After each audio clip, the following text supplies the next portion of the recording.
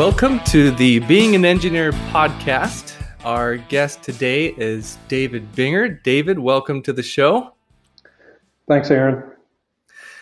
David is CTO at Forced Physics, where your team has developed an advanced technology for cooling data center computers. David, you're not an engineer, but you are a computer scientist by degree. Is that accurate? That's right. I was going to tell you that. Yeah. So, not an engineer. I've done some software development, but technically speaking, I'm not an engineer. That's okay. That's okay. The show is for engineering and engineer adjacent roles. So, Okay. you certainly work with engineers. You definitely qualify. I'm adjacent for sure. Yeah. That's right. Yeah. Okay. So, David, your career was started, I think, in academics. You were a professor. Is that right? Yeah, that's right. My wife and I went to graduate school at the University of Illinois, and when we left there, we both went into academics and college teaching. So, David, what prompted you to move from a career in academics into industry? I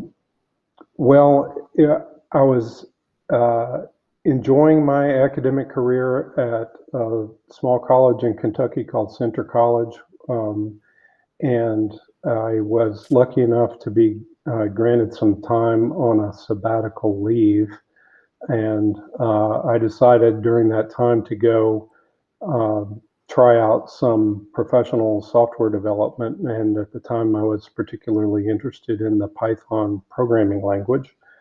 So I looked on the Python job board and sent out a few emails to people about job openings, and I was fortunate to get hired at the Corporation for National Research Initiatives in Reston, Virginia, which was the home base for the Python development team at the time. And as it turned out, there I was working with a team of very gifted programmers, and it was a very exciting work. We were developing the ideas of extreme programming within the team, and working on really high creativity stuff, and I really liked it. So we decided to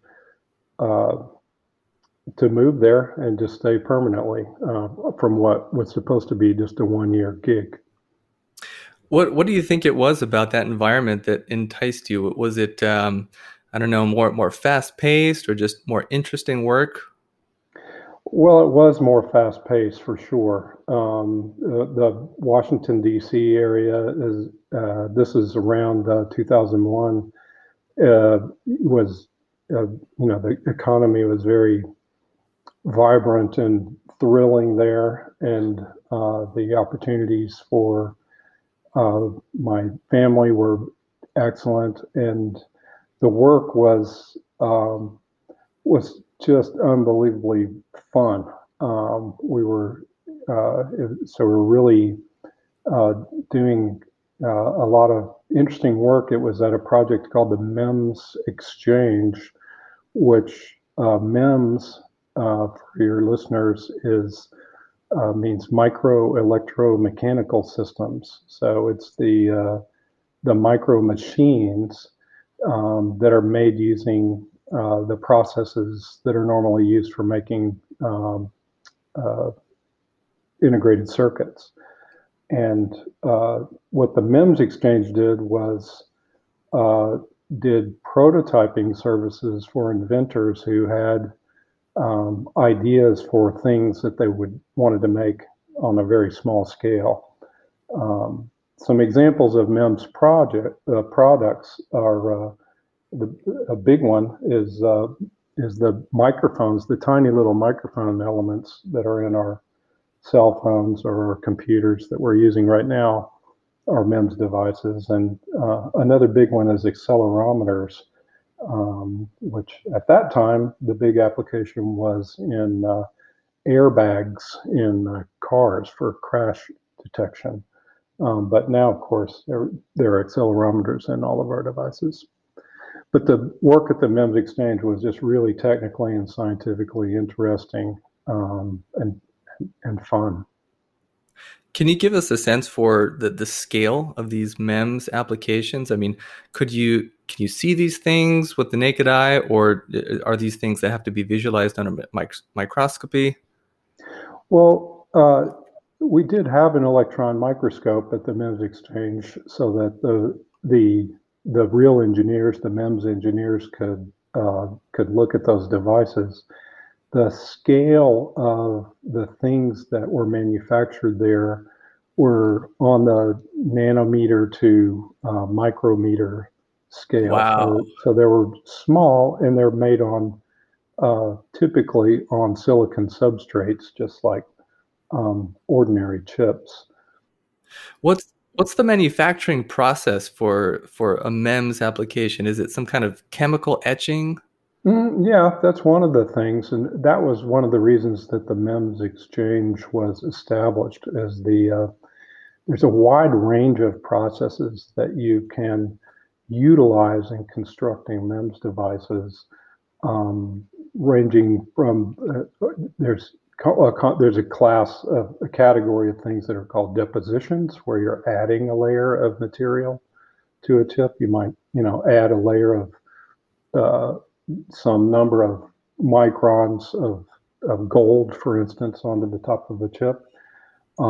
Sometimes you're putting down photoresist, which is then is exposed through a patterned exposure, so that you can create patterns on the chip that can be etched. Then as a way of removing material through the patterns. So it's sort of a combination of chemistry and geometry, and the electrical properties are really important too. And that's, those are the parts that make things like accelerometers work. So they for example, through the fabrication process, you might create a very tiny little beam of solid material, such that when it's subjected to some sort of a G force in one direction or the other, it deflects the beam a little bit, and that causes some electrical condition, some measurable change in capacitance or some other property that makes the sensor work. And were you doing software for this, or were you involved in some of this electromechanical design as well? Not much in the design, although I did end up helping a little bit on the forced physics part of it. But my job was software. So we had what the MEMS Exchange did is we called it the world's first distributed fabrication network for MEMS prototypes. And the silicon wafers that the devices were built on were shipped around by FedEx to laboratories all over the country, and university laboratories and commercial and government laboratories, and where the different process specialties were housed. There was sort of an economics problem that the machines that do, for example, there might be a certain photolithography machine available in a lab at some university, and we would basically tap into their excess capacity for those machines. And we would, so the software really was involved in managing that, managing all the resources and the flows and the FedEx things and the Mm. contracts that that caused all that to happen. So Almost we, like a crowdsourced network back before that term existed. the way we thought about it was, is we were sort of like Amazon for this very special class of things that were extremely complicated because we were there are so many parameters that go into a MEMS device. You can imagine you have mask layouts and you have measurements that are made all along the process, and all that has to be tracked. And even the vocabulary um, for the sequence of processes that are applied to a chip, we essentially developed that vocabulary and the object structures and a complete object database, and actually the the database itself was all made in house by our team. Well, David, you share that you're not an engineer, but using terms like sequence of processes, you better be careful. You might become an honorary engineer with language like that. We all execute sequences of processes. Yes, we do. So it was at CNRI that you met Scott Davis, who is the CEO of Forced Physics. Is that right? Yes, that's right. Scott came in around 2005 from Southern California, having just formed the company, and with ideas and patent applications, and some patents granted already at that point. And he came to Northern Virginia just to work with the MEMS Exchange because we were um, one of the few places where you could go to have custom MEMS devices made. The particular device that we were first contracted to make was called a heteroscopic turbine, which was implemented by the MEMS Exchange, the MEMS engineers at the MEMS Exchange, um, in a rather heroic fabrication process. And I say that because the heteroscopic turbine consisted of a wafer of silicon with um, microscopic structures, blades, if you like, uh, created on the outer periphery, on the very corner edge of the wafer, all the way around. So it was a uh, it was no one had ever, I believe, had ever fabricated anything off to the edge of a silicon wafer like that, and they had to invent new methods of doing it in order to cause that to happen. Uh, the heteroscopic turbine, although it was the fabrication moonshot project was completed, the testing of that device never was completed because it required to operate under the theory that force physics had brought. Uh, to operate the heteroscopic turbine needed to spin at um, a speed of about 100,000 RPMs, so that the tip speeds approach the speed of sound. Um, so it turned out that that was really hard. That was really hard to do, and uh, uh, I worked some on that myself, and our ability to execute that was didn't succeed. And also, at the time, and all of that work was funded under an Army Research Laboratory grant that was awarded to Force Physics. The research money from the Army was redirected to internal projects into the two wars that were in progress at that point. So we kind of ran out of steam on the heteroscopic turbine project. So that we consider that to be a project on the shelf. Okay.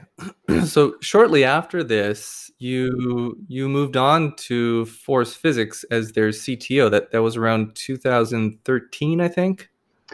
Yes, that was. I did that. We had built earlier than that, while I was still working at the MEMS Exchange. We had built a follow-on device that was a MEMS scale device for Forced Physics. Scott, having learned by direct experience how hard it is to spin a piece of silicon at such a high speed, with perfect control of the movement of it, came up with the idea of how to implement the same physics idea, the basis of the company, in a device that did not move. So that was we call it the static device because of that distinction. But the static device is really just a large die, 30 millimeters square, and it had microchannels that went from one edge of the chip to the other, which is also kind of a weird construction. And the shape of the microchannels was directed by Scott, and it's the shape of those microchannels that makes them do something with respect to cooling. And that was that device was built and tested very successfully, and it was that was really the success. There was really the basis of me quitting my software development job and leaving to go and work full time for Force Physics.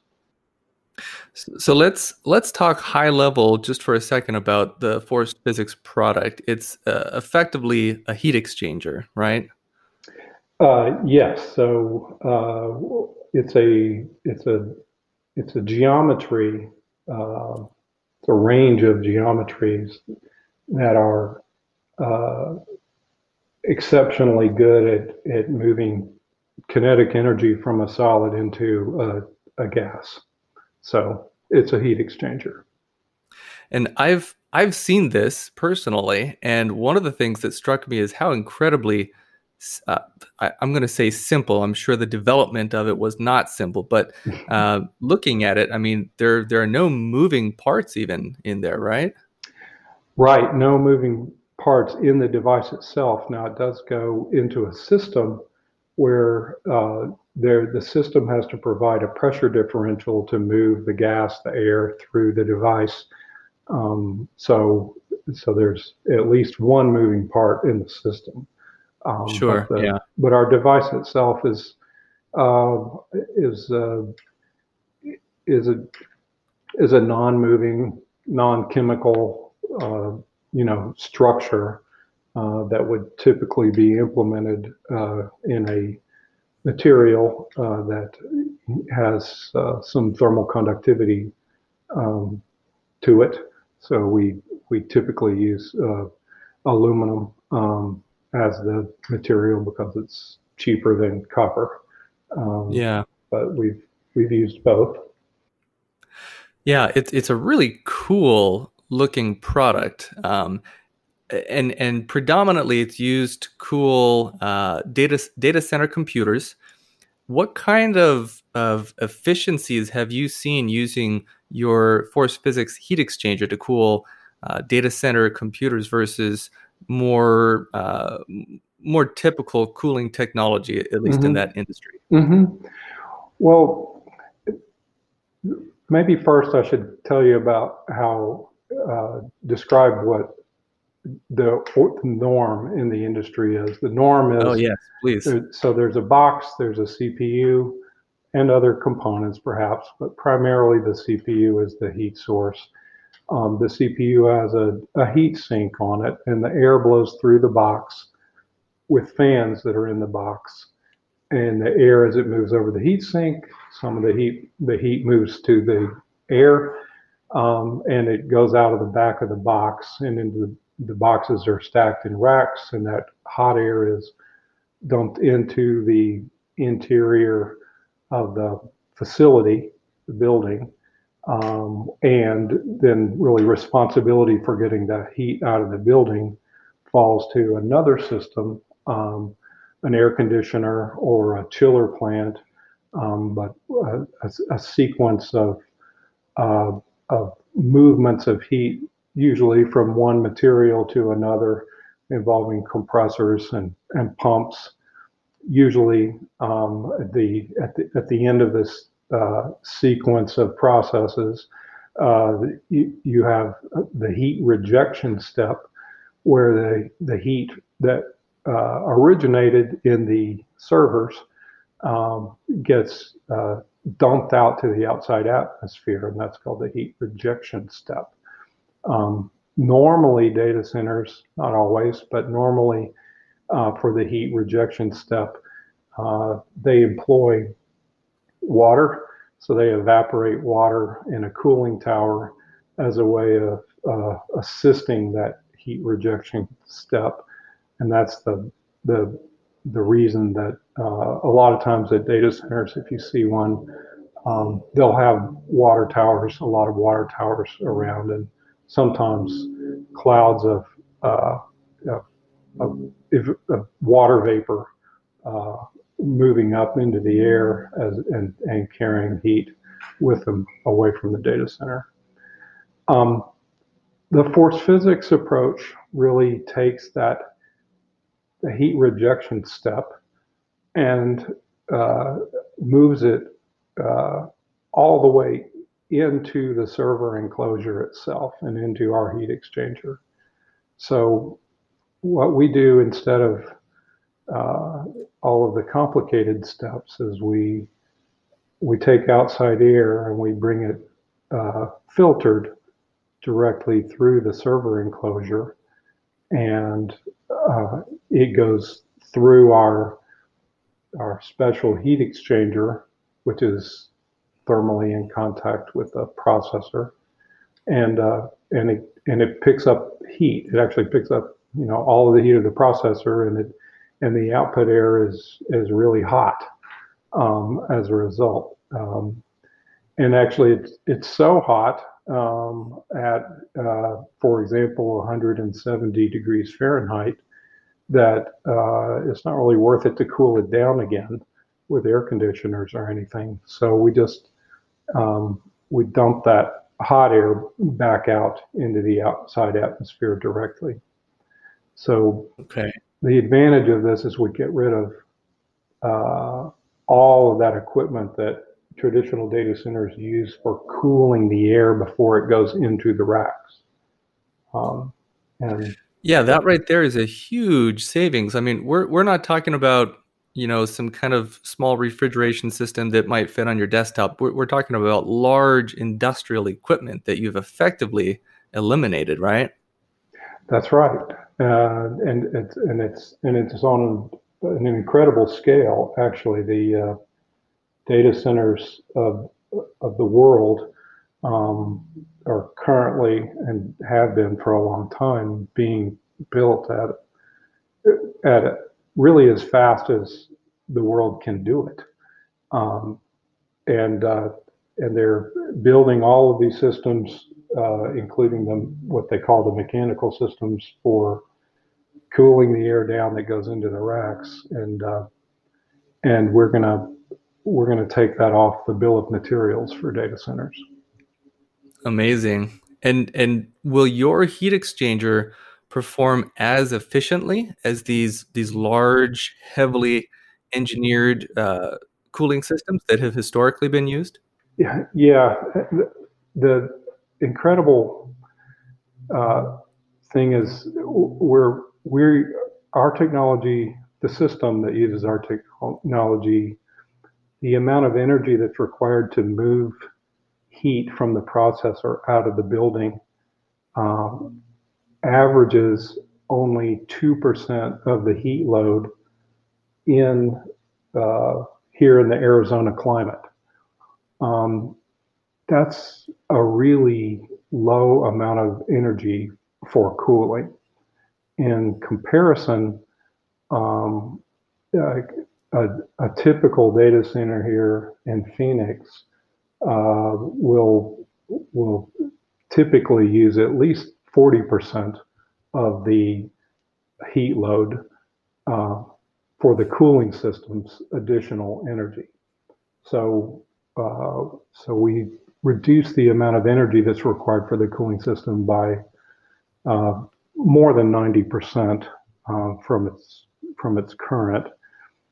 And what's more, we with our system we get rid of the need for server fans.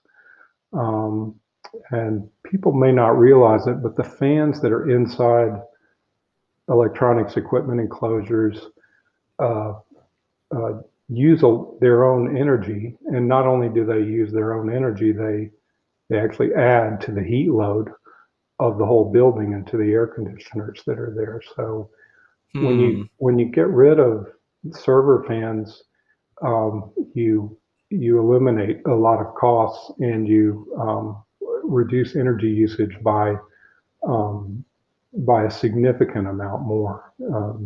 So the number we usually use is 8% as a comparable, but uh, in some systems, server fans use a lot more energy than that. So data center computers is the primary market that Force Physics is focusing on right now. Are there other applications beyond data center computers that your technology can be used for?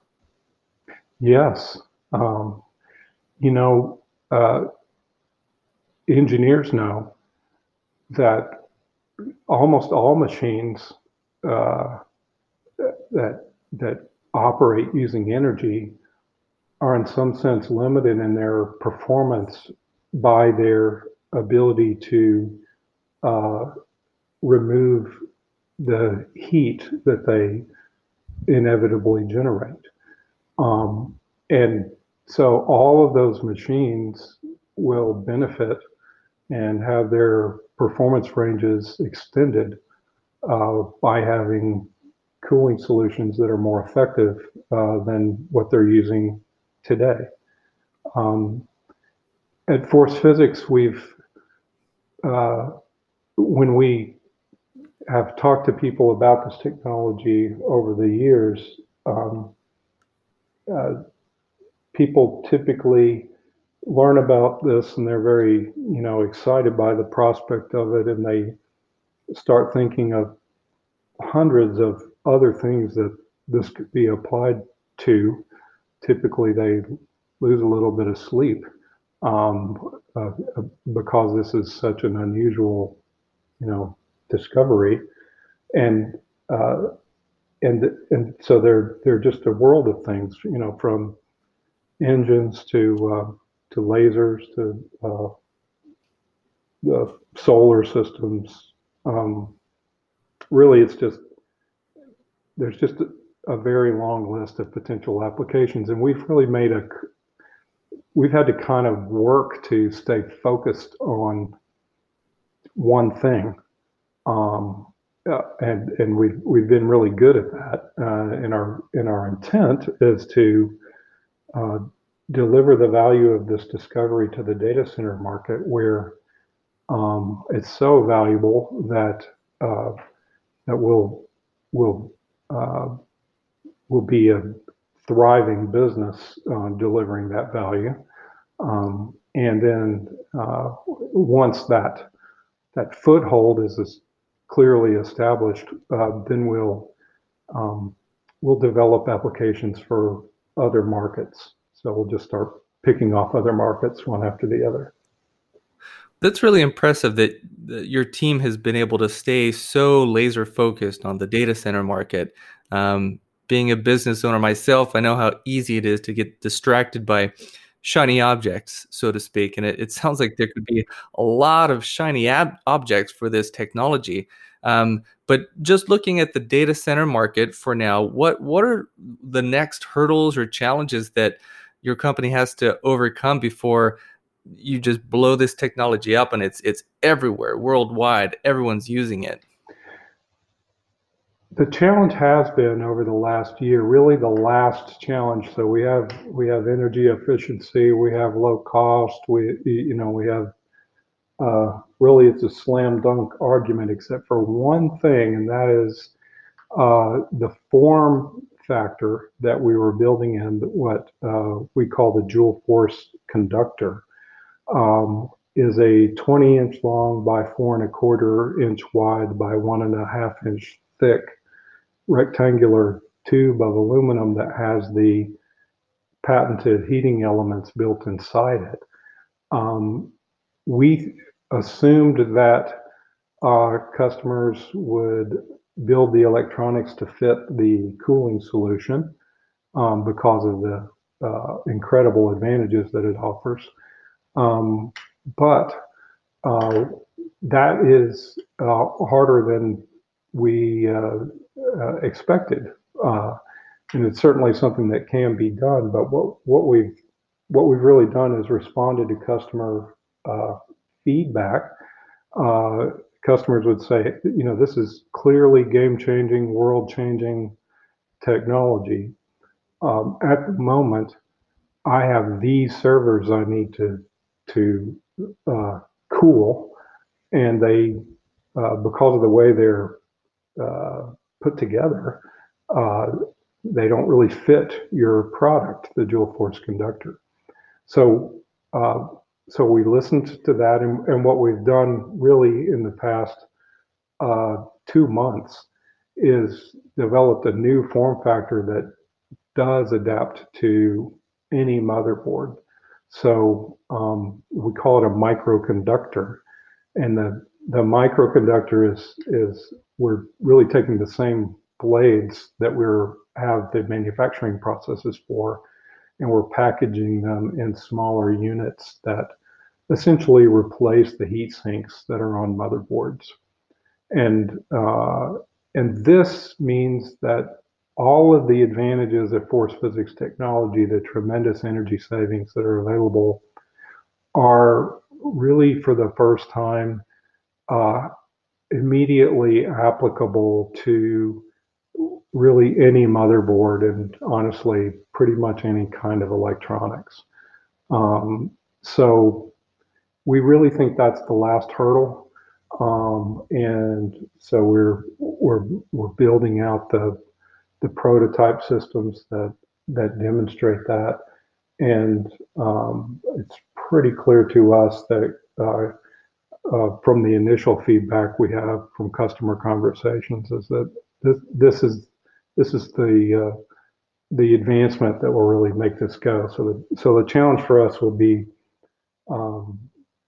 putting together the enclosures and the sort of mechanical structures that put these things together for to meet customer needs, and to ramp up our production processes so that we can be ready to serve the needs of large volume customers. So we're really expecting hyperscaler customers, so the large data center companies, to be the leaders in this. That is super exciting. I mean, you've solved all the big issues now. It sounds like you're about to be out to the races. A year from now, Force Physics could be a very different company, not different in, technology, but different in size and scale. Yes, it will be. So certainly we'll be addressing the needs of a fast growing group of customers, and and engaging uh, uh, a range of contract manufacturers to deliver, to build the things that those customers needs, um, and and and uh, so yeah, so it's going to be um, a rapid change, um, for our company, which has been, um, small this whole time, and but we spent a long time getting ready for this moment, so that it's I bet you have. Yeah, well, congratulations. That's very exciting. thanks, Aaron. Hey, Aaron, your company might be able to help our company too, because we'll probably have a lot of design work to do. So, just letting you Oh, know. we'd be happy to support that. Yeah, for sure. Thank you for the plug there. That's right, pipeline design and engineering. David, do you work with the engineers directly, or is your role kind of far separated from the day-to-day engineering? Well, we're a small team, so everybody works with everybody at our company. Uh, there, there are Darren Kesner is our director of manufacturing, and Carl Ito is our lead designer. And it's really the three of us that work together on concept and implementation. And most of my work is really at more conceptual, as I'm talking to customers and trying to make sure that what we build is what they want. Okay. Well, you may or may not have answer you feel is good for this question, but I'm going to ask it anyway, and you can just let me know if you feel like you can respond to this. Let's pretend that I am one of the staff engineers. I'm on the front line. I'm the one that's doing the day-to-day engineering work, driving the CAD box, because a lot of our listeners, that's who they are, these engineers. So if I'm one of these engineers who really wants to impress my boss and make his or her life easy, from your standpoint, what are a few things that I can do? I think the important thing is to communicate well, um, and frequently. Um, I think uh, it's it's better, and this is something I learned in the software world from the development methodology called extreme programming, which is now called agile programming. I mean, so the way people program now was a new thing back then, and one of the key elements of that is having a short iteration cycles and and a a close coupling, you might say, between the customer or the customer representative and the implementers, so that to make sure that the business value, the customer needs are really um, constantly uh, connected to the implementation. So, so my advice for uh, people doing drawings uh, is to look up from your computer frequently and talk to people. Excellent advice. Very, very good advice. Thank you for that. I have one more question for you. Um, you mentioned that the original design of your Joule Force compressor had to be Wait, changed. okay, stop. It's conductor. I got to get you there. I'm sorry. Okay, Conductor. all Thank you right. for correcting me. Dual force conductor. I should just say JFC so I don't sound dumb.